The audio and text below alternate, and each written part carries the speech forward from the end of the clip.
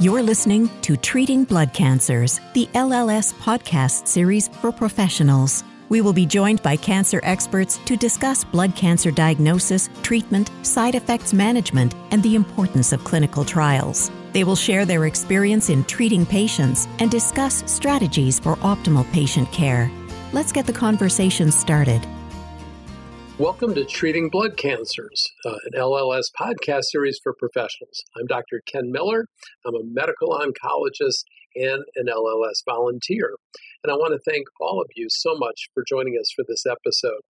So I want to take a minute to celebrate with LLS and with all of us today the incredible progress that's been made in treating children who are diagnosed with cancer, and also to celebrate long-term cancer survivorship for that group and for all cancer survivors. Many of those survivors of childhood cancer are now reaching 10, 20, 30, 40, 50, or even more years of cancer survivorship. So it's a good time to reflect on quality of life for survivors of childhood cancer. With that in mind, today we'll be joined by Dr. Jacqueline Casillas, who is a professor at the David Geffen School of Medicine at UCLA in the Department of Pediatrics and the Division of Hematology and Oncology. Jackie is the director of the Pediatric, Adolescent, and Young Adult Survivorship Program at UCLA and Los Angeles. Thank you for joining us, Jackie. Thank you for having me. So it is really exciting to see that the chance of a child diagnosed with cancer becoming a long-term survivor has risen so much and reflects so much progress. But what I wanted to start out by asking you, what's the cost of cure in regards to what happens in the rest of that child and then adolescent and then adult's life?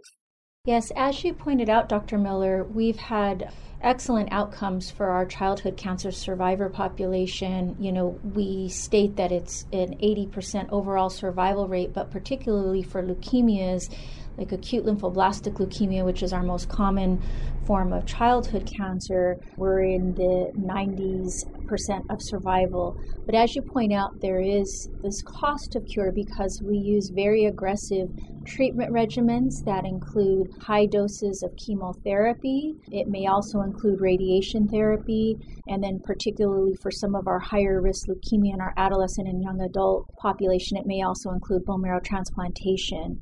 What these very aggressive treatment regimens allow us to get to the high cure rates, but we can have both medical as well as psychosocial late effects, and they're equally as important. The late effects can include, from a medical perspective, cardiac dysfunction, pulmonary dysfunction, endocrine problems, including things such as premature menopause and infertility.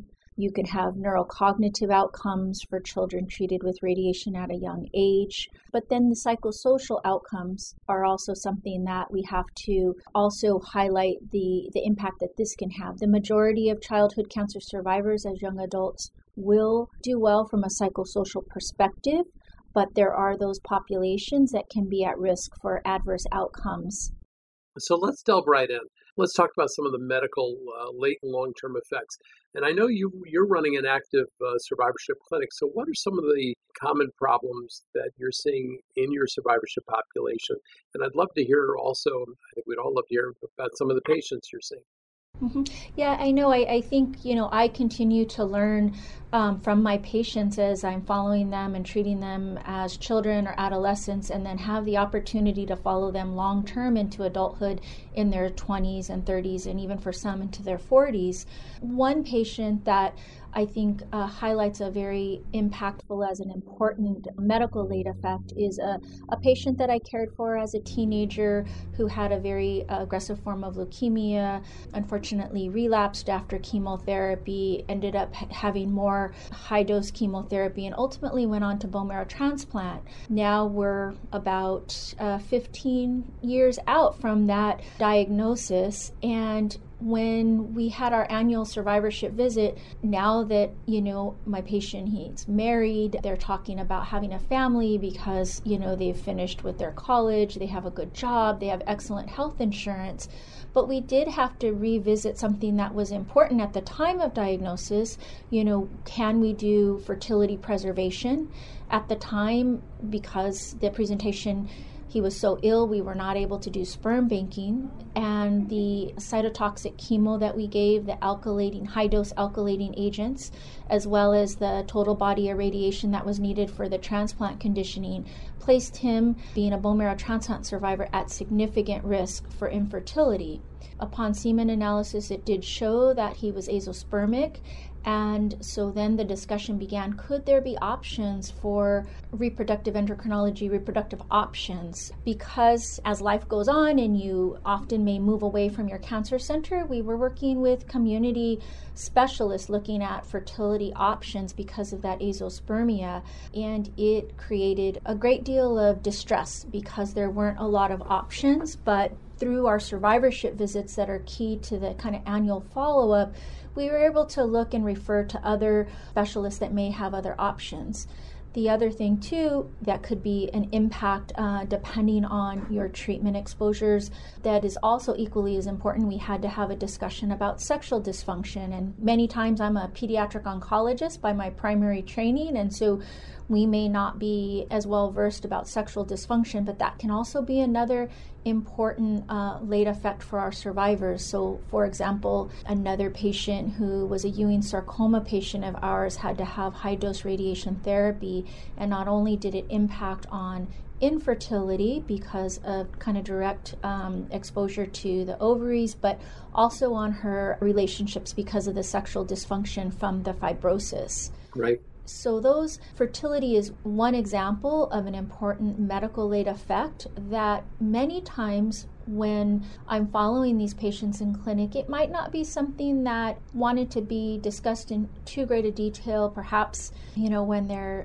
just, adolescents or young adults. But these different issues of survivorship and late effects can occur along different time periods along our cancer care trajectory. So this was something that was a very in-depth discussion about the infertility for my patient, because now he was married, done with school, had good insurance, had options, and now wanted to start that family.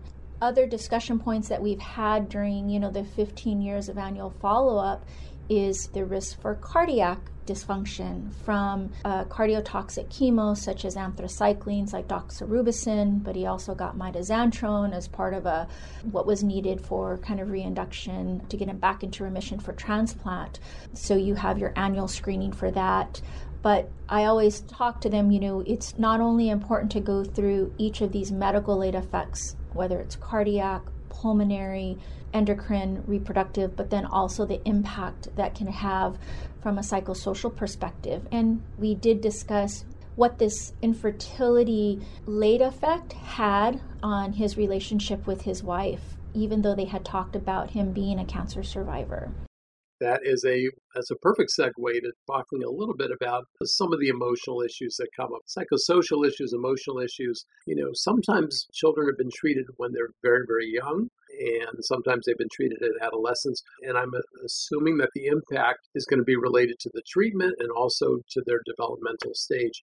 But in general, what are some of the psychosocial issues that you're seeing in this population of cancer survivors?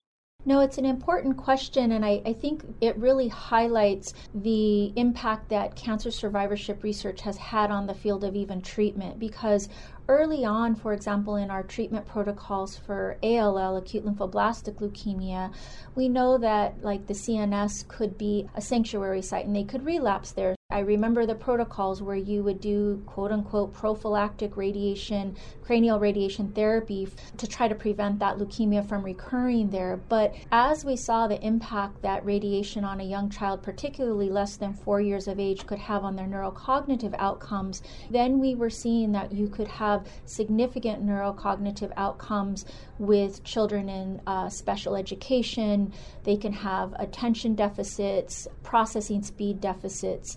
The literature, has been ongoing and evolving in the area of psychosocial outcomes, because early on it was shown in research that many of the survivors could have anxiety, and there were certain risk factors for that, such as being female, unmarried, unemployed, low household income, lower educational attainment and lack of health insurance. But more recent literature says it may not be as common as we thought, but what we have found in the more recent literature is that having a chronic health condition does increase that risk for developing and maintaining anxiety as a childhood cancer survivor. And I think that's really key, because we're saying that you have to be followed for life, because there are going to be some medical late effects that will continue to be a risk factor even 10, 15 years out, and I can give some examples of that. But as our childhood cancer survivor population is growing and maturing into adulthood, we have our large national cohorts. Specifically, so much literature has come out of the childhood cancer survivor study. Sure has, yep. And it's so key. And now we have the St. Jude Life study that is also, a significant contributor to our growing knowledge of cancer survivorship. But as we see our patients aging, we are modifying these risk factors. So we don't give cranial radiation prophylactically, but we still are seeing these medical late effects that can place them at risk for anxiety. I also see it, going to one of your earlier questions about the impacts and some patient stories, because I think that really teaches us so much as providers, is that even when I have to have these discussions about infertility, so I have many of my bone marrow transplant survivors that I've been fortunate to be at one institution for a long period of time, so I've followed people over the years, and it's great joy to have them come into clinic, introduce me to their fiance, and then we have to have the talk about their fertility, and it really impacts on their interpersonal relationships. Now, sometimes there's anger, like, why is this happening to me now? My cancer was treated 15 years ago. This is not fair. So there can be post-traumatic stress symptoms when they're coming back to their cancer survivorship visits, as well as other triggers. But interestingly, when we look at the trajectory, because the majority of our adult childhood cancer survivors are actually doing relatively well, it's because there's also post-traumatic growth that can occur from the cancer experience. And so it's kind of like this trajectory that's modified because of post-traumatic growth. So I want to go back, because I think it's such an important point. You talked about post-traumatic stress. What is post-traumatic growth? Tell us a little bit about that. Well, post-traumatic growth is finding positive meaning from this very aggressive cancer treatment. And, I'm just from a clinical perspective, I'm always just so impressed with our young people as they talk about how can they give back after this cancer experience. Many times in the teen and young adult years of being diagnosed, they may be taken out of school and then have to get back into their long-term trajectory, and they kind of find new meaning or new ways that they want to give back, and that goes along with that post-traumatic growth. There's many a story where I hear from the survivors that said, I am not in any way putting down my high school friends because they're getting excited about, finding that dress for prom, but, having lost my vision, say, for example, because of rhabdomyosarcoma, that, yes, I get that's important for someone else my same age, but I really want to focus on more positive things. What can I do? I'm excited about going back to school, or perhaps it was, their bedside nurse that they never thought that they were going to go into healthcare. You hear those stories time and time again that they want to now give back to the healthcare field. I wanted to ask you also, because you've touched on the whole issue of career path, financial issues, and insurance issues, and what are some of the problems that you've seen come up for survivors of childhood cancer in terms of all of those things, some of the tasks of life and the milestones of life?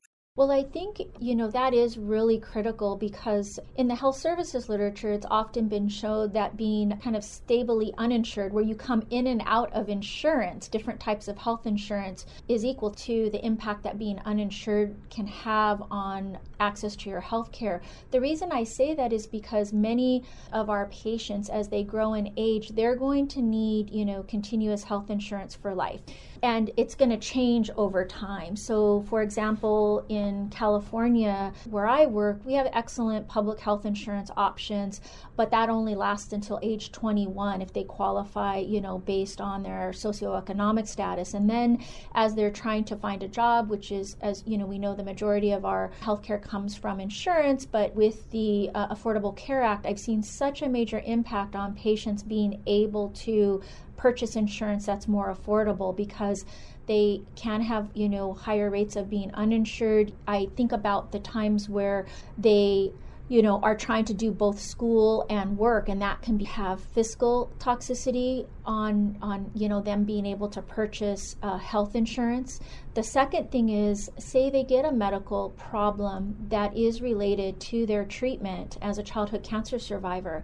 I see many of my young adults, they struggle in the workplace at times because they have a lot more medical appointments than somebody else their same age. Now, we know you should not be discriminated against because of having medical problems, but many of them have told me that they go under a lot of scrutiny if they have a lot of medical appointments because they're like, you're too young to be needing that many doctor's appointments. But there are those striking examples where, patients have cardiac dysfunction. Where I work, we're a big heart transplant center. So there may be patients that are in their 30s that because of the anthracycline exposure, as well as modifiable risk factors that put their heart at even further risk, could be on that heart transplant list. And that's an extreme example of the impact that these medical late effects could have. But I think it's something that's critically important. Another issue too is, although it is not the majority of cancer survivors, we do know that approximately 75% of our childhood cancer survivors are going to have one medical late effect.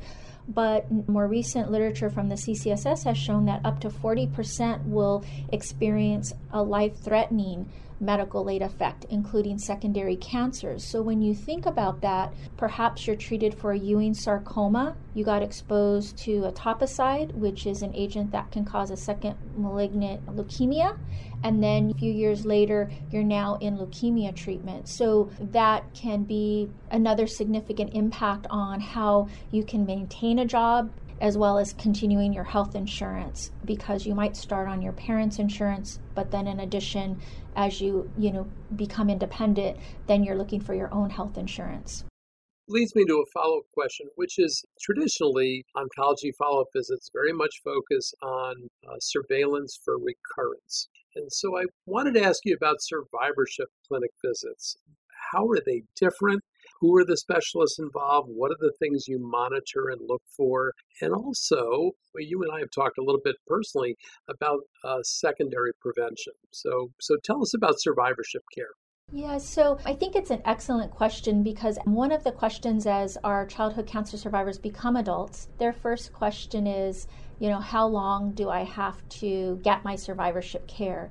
Now, I think the model is going to continue to evolve, within the United States, that many do have specialized survivorship clinics similar to ours in our academic center. But as people move, they have to be well prepared with knowing what their treatment was, and so that they can have their appropriate survivorship care planning. And that can be done, with primary care providers. But we at least know from some of the literature that has been done, when you ask primary care providers about how to care for our cancer survivors, sometimes they say it can be very overwhelming. So one, they do have to be followed in some format, whether it's with their primary care doctor or a survivorship center for life.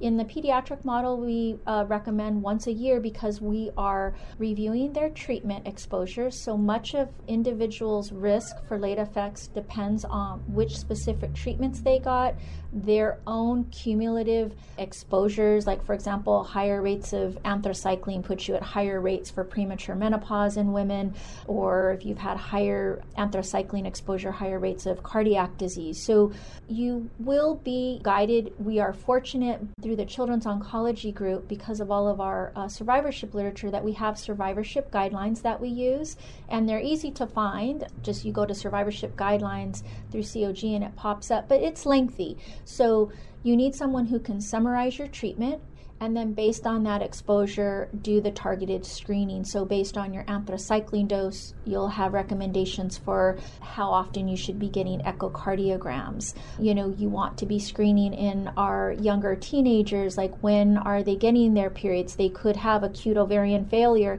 and not get their menses, and that's going to require referrals to other subspecialists such as endocrinologists. You also want to be doing screening for psychosocial distress. So for example, we may use the PHQ-9, which is a very short survey to see how they're doing. And although, again, it's not the majority of survivors, but sometimes you do pick up feelings of like suicidal ideation if they're so overwhelmed by all of their medical late effects. So to summarize, you get your treatment summary, know what you were exposed to, and then you have targeted screening. So if you've had ototoxic chemo, such as cisplatin, then you would get audiograms. There are certain late effects that if you don't develop them on one screening, that risk is not going to continue. So for example, if you've had busulfan as part of your treatment regimen, you could be at risk for pulmonary fibrosis, and that would need to be assessed by getting a pulmonary function test, but that's not something that tends to be a continued risk. But there are other things such as radiation exposure that even after 10 years, that risk for a second malignant neoplasm continues. So if you have a headache and you've had cranial radiation, perhaps it's not your primary brain tumor that's going to be recurring at 15 years out, but it could be a secondary cancer. But as we talk about these risks for late effects and risks for secondary cancers, which are higher in our cancer survivors, I always think it's an important part of your survivorship care planning, and the literature has shown this as well, to do cancer prevention and controls. I was just in clinic yesterday, and I was talking with one of my rhabdomyosarcoma survivors, and she got a lot of therapy, and we were talking about, her sexual health and her relationships, and she shared that she was having unprotected sex because she thought she couldn't get pregnant. But I used that opportunity, one, to talk about, has she had a pap smear? She is, there's the risk for cervical cancer. And she had said, oh, nobody's really talked to me about that. My primary care doctor is a little bit overwhelmed because I've had a trach and a G-tube, so we've never really gotten that far. So that was one of our items that we had to plan for her survivorship care, is getting her pap smear. I think there could be missed opportunities in survivorship clinic if we don't talk about like the HPV vaccine. It's important to talk about not smoking and not drinking too much. And many times, my teenagers or young adults will say, well, isn't that why are you spending time talking to me about this? I'm here for my cancer stuff. Shouldn't everybody not smoke and not drink? But I said, you got cancer once, and, the majority of childhood cancer may not be genetically based, although there are some cancer inherited syndromes. But I said, you don't want to get cancer again from something that could be prevented. So smoking is a known association, so you shouldn't smoke. The other thing too, skin health and the use of sunscreen. I often have to talk about it because there are higher rates of skin cancers from radiation exposure, but still using, protective clothing and sunscreen is so critical, because you could get skin cancer as well. And there's more ongoing literature developing about even some of our chemotherapy can put you at increased risk for other secondary cancers that are not leukemia. So by the way, I'm totally on board with that, because I think often people are, at least more in adult medicine, but I think children also, maybe many years out from their original cancer. So the risk of recurrence is profoundly low, and hopefully it will never happen.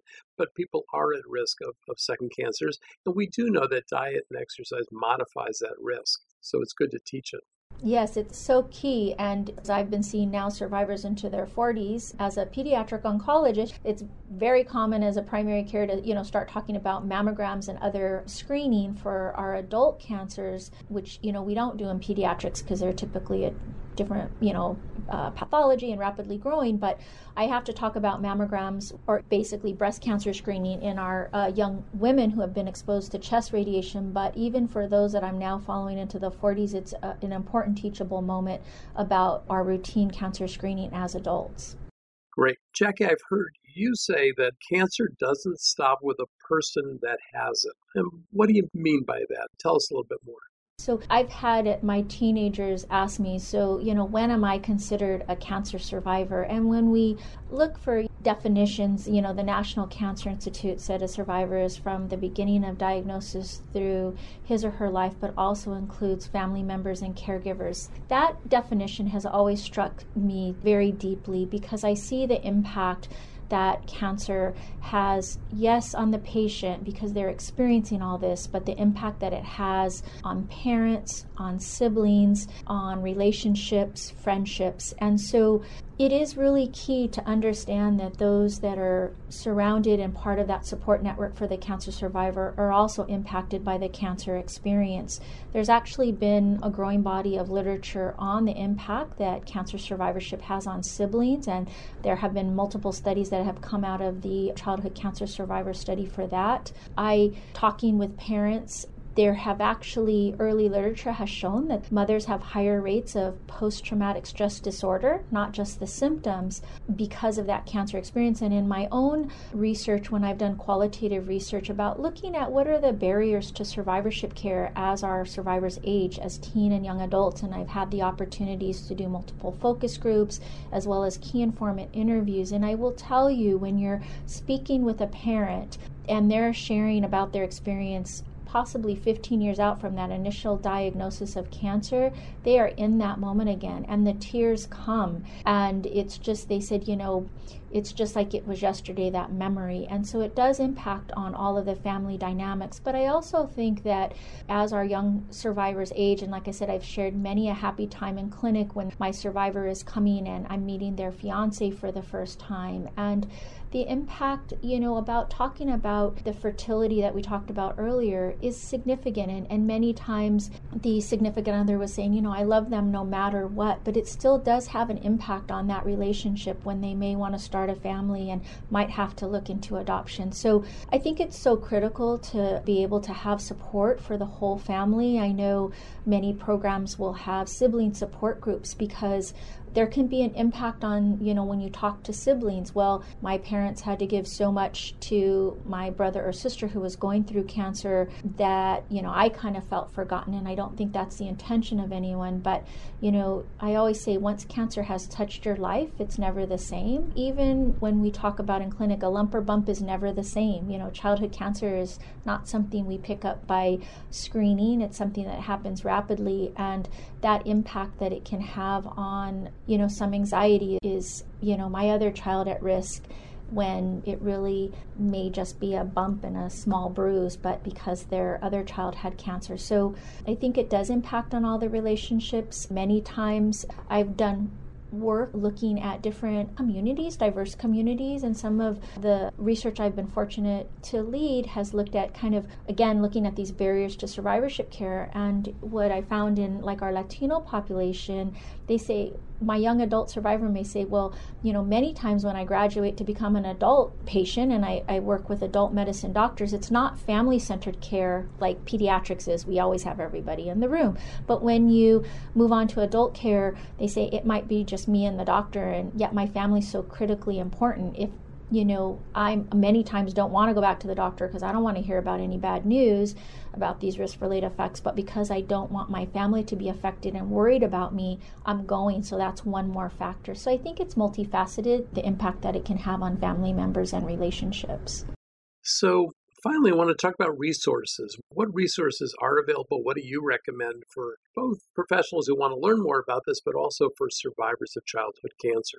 I think, an excellent resource is the survivorship guidelines through the Children's Oncology Group. The exciting part of that is that there are committees that meet and revise. So those guidelines about what screening can be done for these risks for late effects are available, at www.survivorshipguidelines.org, or just searching Google with COG and survivorship guidelines. The Childhood Cancer Survivor Study also has newsletters that are available, so they highlight important findings for our survivors as well as providers, and I think that's available through the St. Jude's website. And then, of course, through the Leukemia Lymphoma Society, it's also an excellent source for so many programs. And I know they've had great returning to school and other resources such as that. So those are just a short list to start off with. So I actually want to mention LLS has a very new program that's coming out called LLS Staying Connected.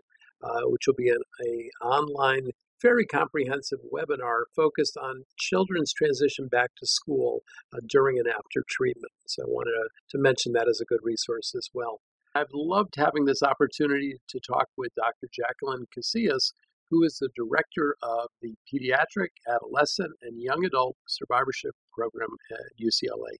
Jackie, thank you so much for joining us. Thank you, Ken. It's always great to talk with you. Thank you. For additional cancer survivorship resources, be sure to check out the LLS webpage, which is www.lls.org. And for a listing of our continuing education activities and healthcare professional resources, visit www.lls.org/CE. And for any question or refer a patient, please contact our Information Resource Center by calling 800-955-4572. Information specialists provide personalized one-on-one support to help patients learn about their disease, treatments, financial, and other resources. Thanks for listening to Treating Blood Cancers, the LLS podcast series for professionals. We can be found on iTunes and other podcatchers. You can subscribe at www.treatingbloodcancers.org and provide your suggestions for future topics. Visit our archives section on our website for other great podcasts. Be sure to rate and review us on iTunes. Keep up with LLS by following us on Twitter at LLSUSA and on Facebook at the Leukemia and Lymphoma Society, and access our professional continuing education activities by visiting lls.org/CE. Let's keep the conversation going. Until next time.